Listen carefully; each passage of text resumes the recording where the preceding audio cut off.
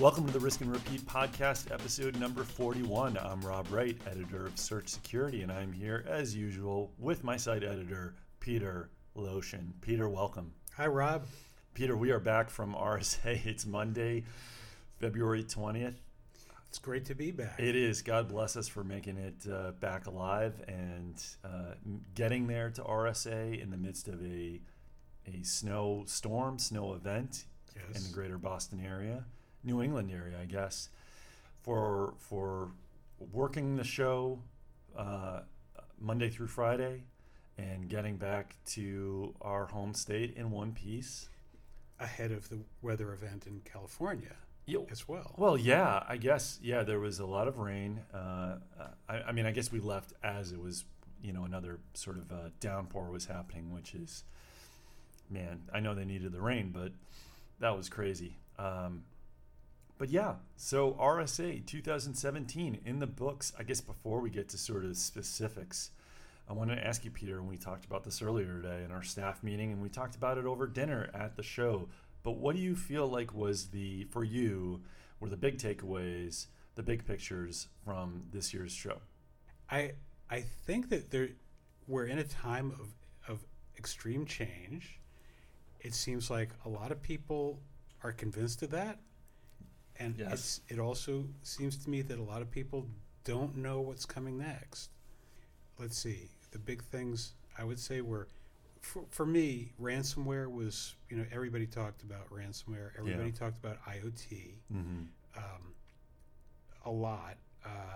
People talked about, one thing I heard a fair number of times is people saying, don't believe all these snake oil salesmen on the show floor that are telling you that buy their product and it'll solve all your problems, because it won't. And that seemed a little odd coming from people who were exhibiting on the floor as well. 400 plus exhibitors at that show, and a lot of people sort of hyping and promoting their wares, and with good reason. I mean, these are businesses. They're not, as much as we want to believe that security is an altruistic profession. People got to make money, but yeah. One significant thing to me, it did not seem that people were talking about the government as much as they were last year. Oh, in terms of encryption and anything. Or anything, yeah. Yeah, I mean, there was I guess that's true. I think it has to do with the flux and a lot of uncertainty. So what comes with uncertainty? FUD, fear, uncertainty, and doubt. Right. I get opportunity, too. Or opportunity, okay. Yeah. I guess you're thinking more positively, whereas I am prone to think negatively, being the curmudgeon that I That's assuming that opportunity, there's opportunity for everyone, which means for the good guys and the bad guys. True, that is true.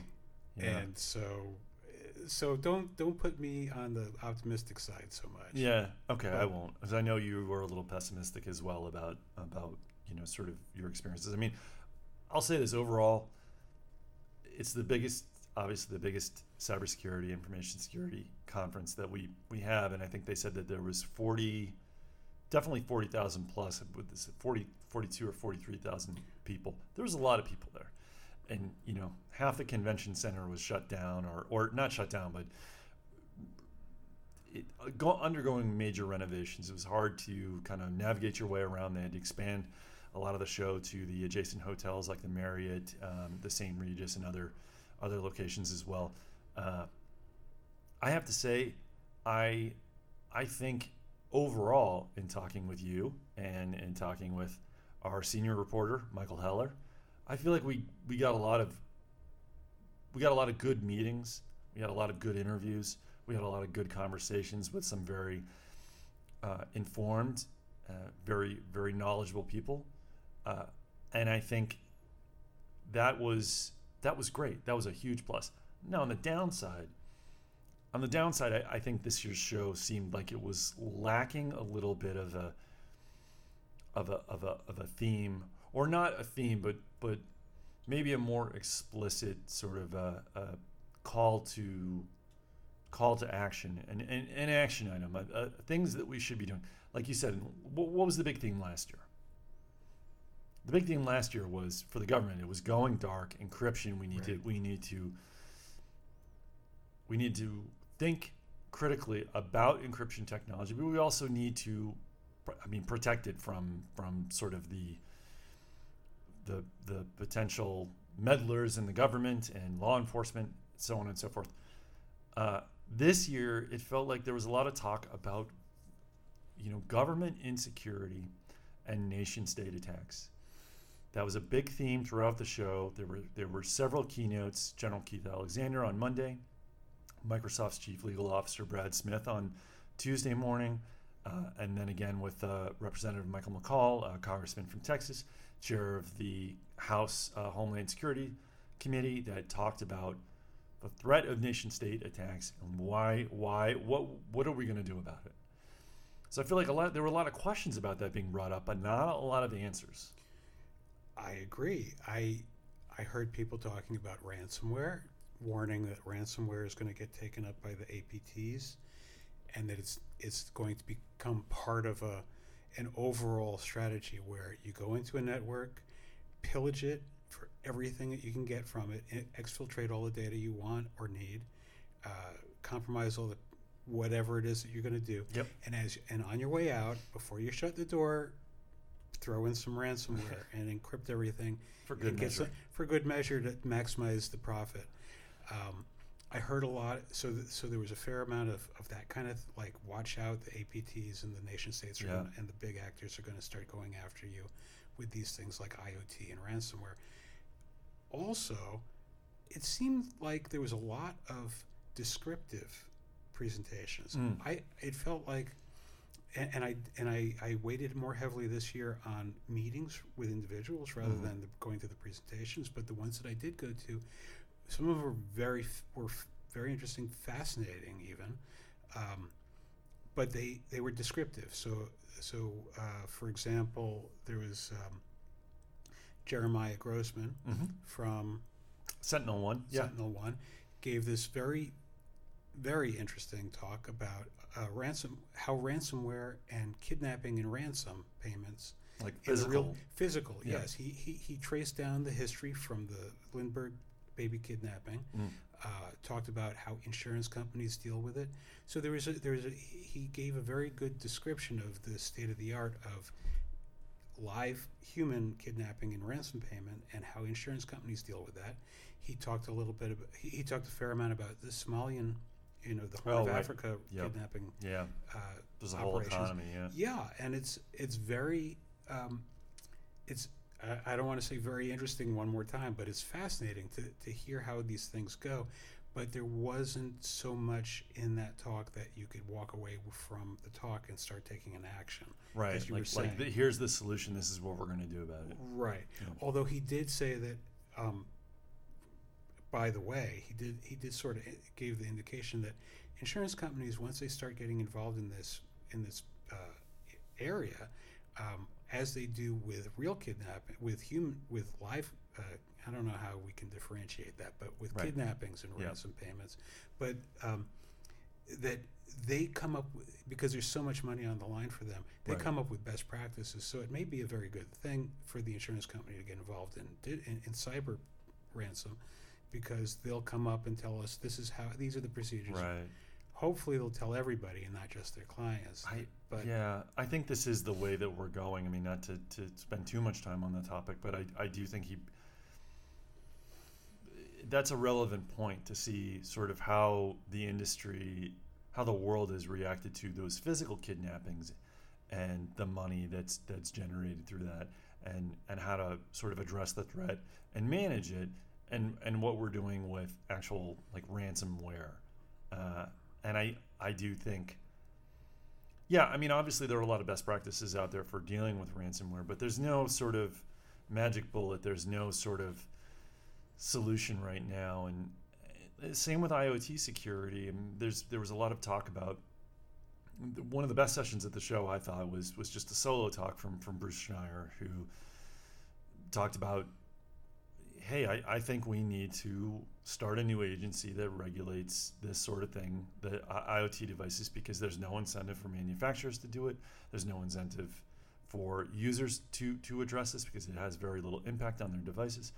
But it could have devastating impacts on the internet infrastructure, on internet providers, on service providers, on the government, who knows? And I thought that was a fascinating, to use your word, a fascinating talk. But again, we're not at the point where we can say, well, I mean, Schneier would not be advocating the creation of a new government agency to regulate this sort of thing if there was a quick and easy and sort of tried and true solution to addressing these issues. You can tell manufacturers all you want that they need to change the default passwords, but even if they do, even if they start forcing users to come up with original passwords, you don't know that those passwords are going to be very good. They can still be brute forced, or they could have flaws in their architecture, in the actual firmware. Who knows, that allow? I mean, we've seen this. Akamai did a report on, open SSH issues that just allowed threat actors to come in and co-opt a device. We don't even really need the password. So there's ways around those. There are ways around a new password for some of these devices. They just weren't built to be protected because they weren't built to be seen as valuable. That's something that needed to be protected. And short of, like you said, throwing these devices away and buying new ones that do have that protection, there's not much of a solution. So, not to say I was depressed by this year's RSA, but it's like, ransomware is getting more sophisticated. Ransomware is getting more serious. This is why. This is how it's happening. IoT attacks are becoming commonplace. More powerful DDoS attacks. This, that, and the other thing. And there are companies out there, and I spoke to a couple of them that are talking about how to mitigate the DDoS attack. But there was no real substantive details about how we're like the answers to these problems. There's addressing the symptoms, but how do we attack IoT insecurity at its root? How do we fix government insecurity? There was a lot of talk in those keynotes, I think, about working together, and we need public-private partnerships, or we need the government to do an exhaustive overhaul of cybersecurity. That's great. Those are very general approaches.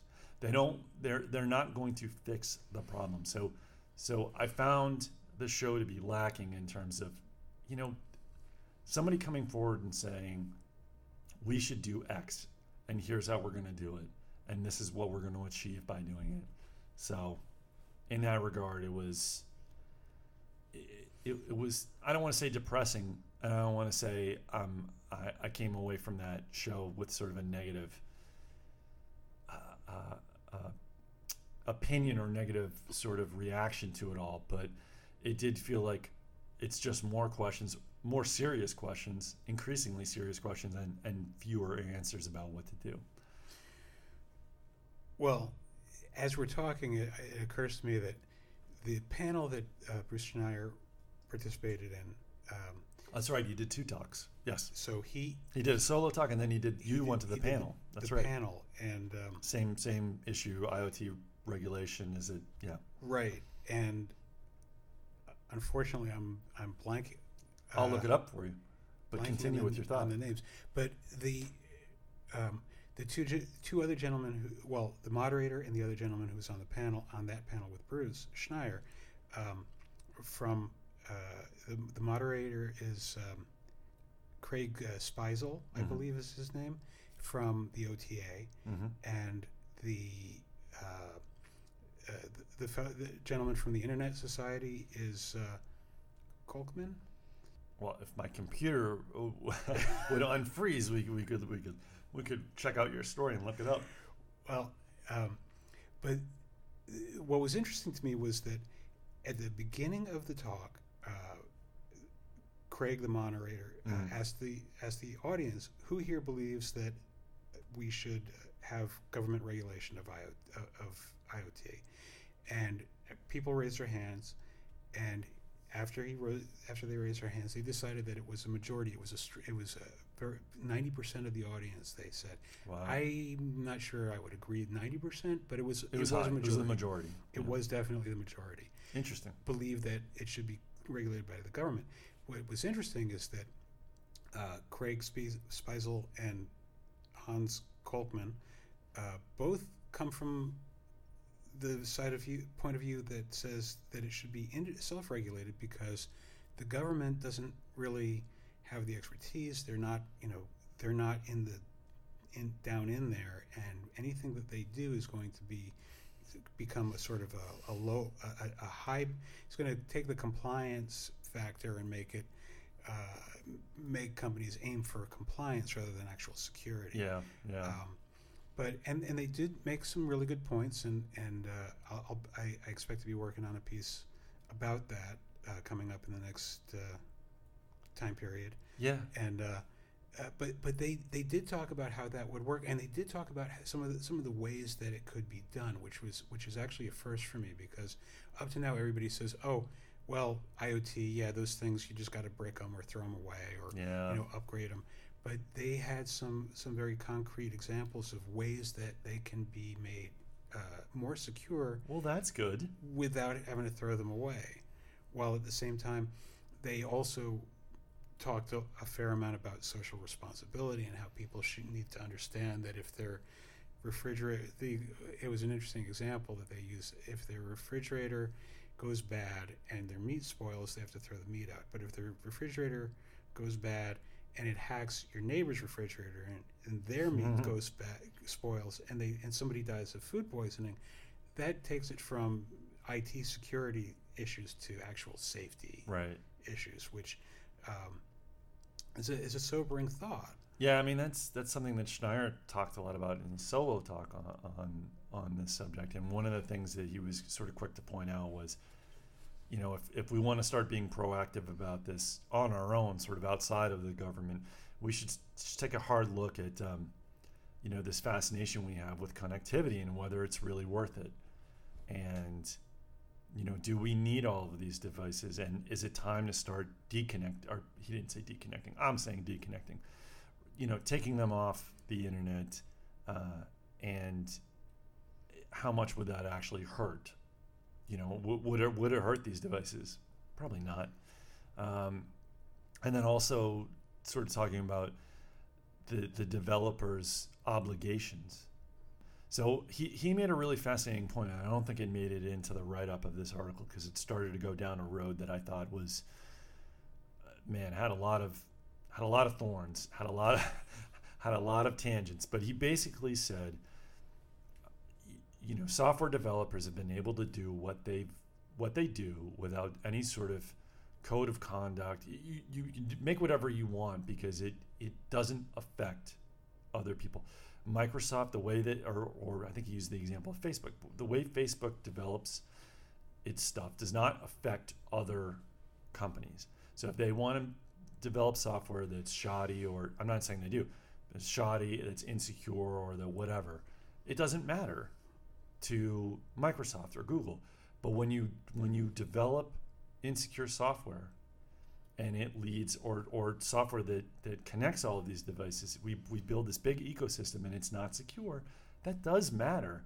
And he said maybe it's time for that sort of complete freedom, unfettered freedom of software developers to go away, which I was shocked that he said something like that he would advocate something like that happening. I'm not ready to go there, but it does bring up an interesting point about, well, you can't build, like we talk about all the time. How many times have we talked about this? Like, you can't make a car unless you're certified. You can't build buildings unless you pass a test and you're authorized. You abide by a code and you're licensed. Software, there's nothing stopping people from developing software that can wreak havoc on the public internet, on public utilities, on DNS providers, what have you. Real serious stuff. And is it time that we start to do that? And do we need a self-regulating sort of society within technology that does that? Because, and Schneier's point was great. It's like, if we don't do that, then the government's going to do it for us. And if we don't participate in the government effort, then it's going to be really bad, and we're going to have all sorts of problems, which he's absolutely right, because, for every Mike McCall or other people within Congress that actually do know about technology and maybe have a computer science degree, there are a dozen or dozens of others that have no idea and that just think that you can, literally turn off the internet. Like you can just, like, well, let's just turn off the internet. Let's solve that problem. So, yeah, I definitely think there's starting maybe a little bit of traction on taking a serious look at finding answers for the IoT security problem. I guess the bigger one I'm worried about is government. I don't know what's going to be done there. How long have we been tracking sort of the this cybersecurity order that we've been expecting? Oh yeah, a while. The executive order, you mean? Yeah. Yeah. And I don't know if you heard much chatter about like just sort of the general security strategy or posture or condition of the federal government, but that was a reoccurring theme and a reoccurring concern in interviews, and I just don't know what you do about it. I don't know what you do. I wish I had answers. I wish someone had answers. Well, along those lines, at the end of the panel, Bruce Schneier came out and said basically the question of whether or not the government's going to regulate the IoT. Yeah. That's over. It's happening. That ship has sailed, I think. He said, at this point, our choice is whether we're going to do it in a smart way or in a stupid way. Yeah. And that's not an exact quote, but he did say stupid in there. Yeah. And so that's the next question for IoT anyway. And I think that's, it's. But should we be entrusting that to the government when they can't even, for example, secure, vulnerable Pentagon servers?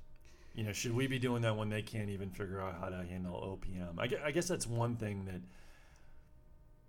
is, and I don't remember which talk it was in. It might have been in, maybe it was Mike McCall's talk, but he was talking about OPM, and he's like, OPM got hacked. Why did it get hacked? Well, it's a small agency. They keep records. They're not cybersecurity experts. I'm paraphrasing, obviously. Again, I don't have the video in front of me. But it was a good point. He basically discussed how there needs to be, you can't just leave these agencies and these departments, some of which are don't have the funding of a DoD or a Pentagon, off on islands to sort of defend themselves. We need sort of a tent, a blanket sort of defense posture for the entire federal government. And it's a good idea, but then you look at the situation in the federal government. We don't have a CISO. Federal CISO's gone. We don't have a White House CISO apparently either. We're not really sure what the state of the federal government is. We don't know, in terms of cybersecurity.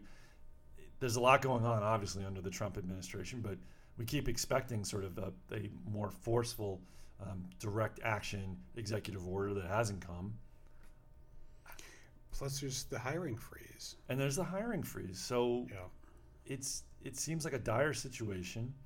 And it was weird because at the Cloud Security Summit on Monday at RSA, General Keith Alexander talked about, and this didn't make it into the story I did on that talk either, but he kind of ended it and he said, well, I've talked with the current administration, and I think he, and to paraphrase again, he takes this problem seriously. He wants to learn. He wants to know what's going on. He wants to get it right. I think he's going to be good for this. Great. But we need something. Like, we need something now, because of all the talk about the Russian hackers and the APT groups and all the nation state threats that are coming for us, that have come for us and succeeded, and the ones that are going to continue to come for us. I'm a little nervous. Like, I want some action. I want something done. I want answers, not just sort of, broad strokes of a strategy or a philosophy. So, any last words about interesting sessions or interviews? You did a couple of interviews. I don't know if you want to give anyone in particular a shout out. Most of the interviews went really well. Yeah, we're not going to mention the bad interviews. No, of course not. No, but Daryl Highland from Rapid7. Oh, that's right. I Yep. had a real nice conversation with him about IoT and some of the options for fixing it. And it's always good to talk to some of these guys who are specializing in it Yeah. and who are just doing the work, and they're not necessarily standing up in front of the audiences not at least all the time, but Right. but who have something, who have concrete hands-on. I mean, that was one of the things that Daryl seems to like. That's his thing, is Yeah. like playing with gadgets Sure. and fiddling around and putting extra wires so he can access and look at the console and Sounds a like light bulb. Great job. Well, as long as they don't get electrocuted. But yeah. Yeah. So I get the feeling that he would be doing that as a hobby, Right. even if he weren't doing it as his business. But Yeah. yeah. So how about you? Who did you have a I had a favorite? lot of really good interviews. Like I said, I think probably one of the more informative ones, one of the more enjoyable ones too, and they were all really good. I think was Rick Howard from Palo Alto talking about Palo Alto's involvement in the Cyber Threat Alliance, which just became public. I guess last month they announced it ahead of RSA, but more details kind of came out about the alliance at RSA, and then just sort of the general outlook at Palo Alto about like sharing security data, sharing threat intelligence. What is threat intelligence? How to make it actionable? How to make it useful? How to make it relevant? And how do you build sort of a system that can share it and other people can use it, and whether it's small and medium businesses or like-minded enterprises in a particular industry. I thought that was a great conversation, and I should note one sort of final thing about RSA. I was at that panel about MedJack, probably one of the more interesting presentations that I've been to in the security field. There was folks from TrapX, a cybersecurity vendor, that delivered some new research on the latest version of the MedJack attack that they discovered. I guess it was a year and a half ago, about how to get into connected medical devices, internet connected X-ray viewers and CAT scanners and so on and so forth. Everything, an oxygen regulator or really any sort of device that may be connected to a Windows internet connected environment. And they presented new information about how this attack has been, how it's evolved, and how the new incarnation uses obfuscation techniques, and it's very tricky, and it looks specifically for old, outdated stuff, and it sort of lies inert when it finds newer software, newer OSs that may be patched. But the real interesting part of this conversation came up at the end during the Q&A, where the TrapX researchers said this basically affects every medical device. If it's bad, the manufacturers need to do something.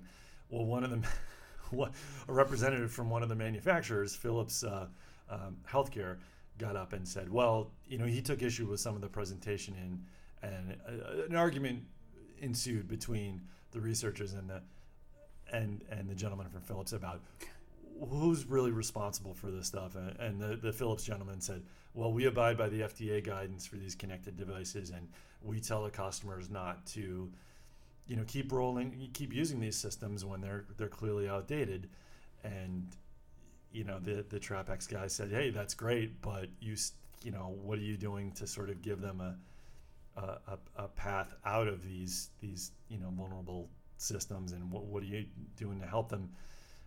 Because kids just saying, oh, you shouldn't use that, it's not working, because they're still using Windows XP environments, and they're making all of their devices and their networks. That's the thing that he pointed out, that it's not about getting into an X-ray machine and trying to take someone's life with it, or I guess an X-ray machine's a bad example, but like an oxygen regulator, and causing it to blow up a hospital. That's not what they're doing. They're using the medical devices to move laterally, as an entry point, move laterally throughout the network to get the healthcare data. And that's a problem. And so he put it on the TrapX guys put it on the manufacturers and said, who cares what the FDA guidance says? You've got to resolve this, and you've got to make your stuff better. And the Philips guy saying, well, that's unfair. You're blaming us, and it's not all on us. And an interesting debate.